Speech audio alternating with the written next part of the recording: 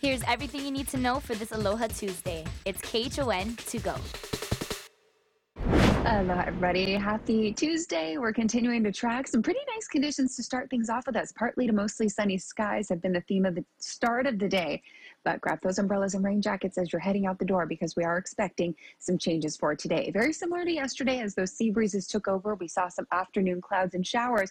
We're anticipating that as well, but there's a couple more features. So taking a look at the satellite imagery this morning shows that upper level low that's to the south of the state is drifting slowly westward. That plus a cold front that's to the northwest of Kauai is approaching the state and also expected to slow.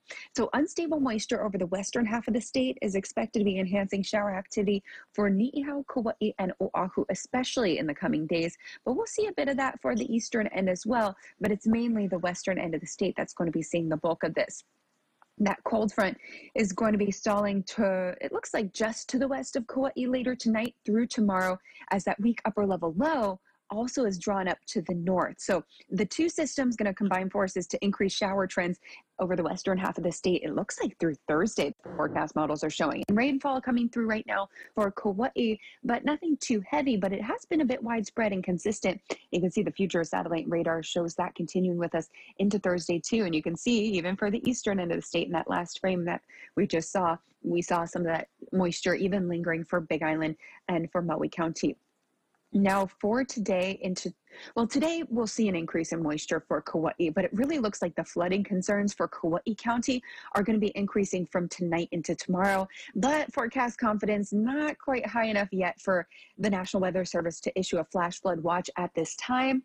But it's looking like there's a good chance that might happen. So if the National Weather Service does issue any watches, warnings, or advisories, of course, I'll continue to track that and let you know. But as for right now, the only advisory we have in place is for the west shores of Big Island, which are forecast up to about 9-foot bases. But a 50 to 40% chance of rain through Thursday, and then we'll be drying out late Thursday into Friday. Oh, and good news, trade's back by tomorrow. If severe weather is turning much of the country into a frozen nightmare. In North Carolina, authorities say at least 3 people were killed when a tornado ripped through a seaside town. Meanwhile, millions of people in Texas are still without power after temperatures dipped into the single digits overnight. President Biden has already approved an emergency declaration for Texas authorizing federal aid.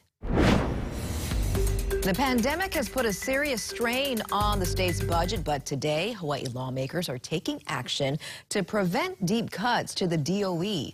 The House and Senate Education Committees are taking up identical bills to appropriate $104 million in federal funds to our schools. Supporters are looking to protect teacher and school staff jobs and offset any potential pay cuts. Under the DOE's current plan, more than 1,000 jobs are at risk of being cut. The Education Committees will be talking about the bills today and tomorrow. Meanwhile, lawmakers will also be holding a hearing today on a proposal to allow legal gambling on Oahu. We've been telling you how representatives are considering a number of options, including allowing a single casino or possibly a lottery and bingo halls. The Hawaiian Homes Commission would ultimately decide what form of gambling to allow.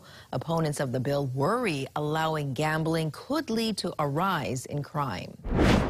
Honolulu police asking for your help finding Christopher Jones. In September of 2019, someone smashed the glass windows of a car showroom in the Kapiolani area, causing $17,000 in damage. Police officers later found Jones nearby and arrested him for the property damage.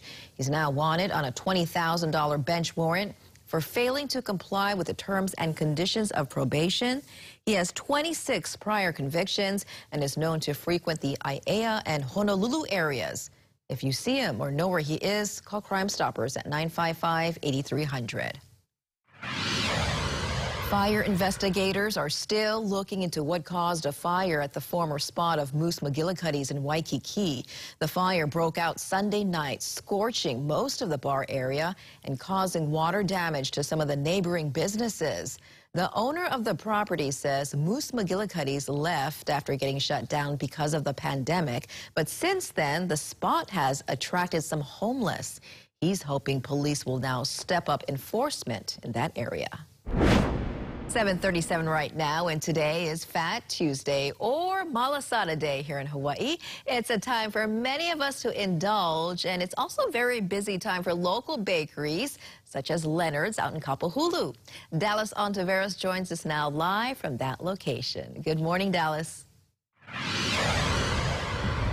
Good morning, Christine. That's right. It is Fat Tuesday, a.k.a. Malasada Day. And I'll tell you this, I'm already feeling fat on this Tuesday because I've already had 2 malasadas so far, and I know it's going to keep counting. That's how it rolls here. Oh, rules, no pun intended. But here joining us on Wake Up Today, we got Christine Ito, who's the marketing manager for Leonard's Bakery. Aloha, Christine. Hi. And tell us, how do you think it's going so far?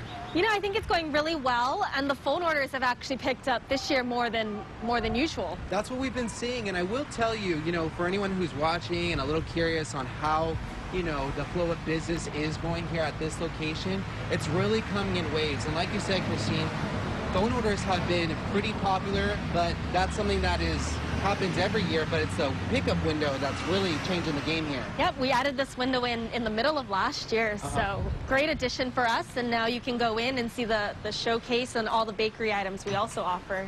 Now, what's the limit on what people can order? Can someone come in and just order 6 dozens, or is there a limit to what they can order from Malasada? There is definitely no limit. However, we have 3 fryers, and all 3 fryers are going at the same time, so there just might be a little more of a wait the more you order. Okay, perfect. Would you say like an average 10 to 15 minutes? I think it's about 20 minutes, depending on when you place the order. But if you put in the phone order early, they can give you a better time, so you don't have to wait. That's a good point. All right, and you know what? Leonard's Bakery is just one of the bakeries that are going to be busy the entire day, but you just saw that woman. She just came in for a phone order and walked straight back to her car in less than a minute. So that's just an option and a reality when you come over here to Leonard's Bakery. But coming up in the next half hour, we're actually going to go back in the kitchen to show you how these beautiful, delicious malasadas are made. And of course, if you want some more information or details on what's happening on Malasada Day and what to expect, head over to our website, KHON2.com. It has all the info you need to know.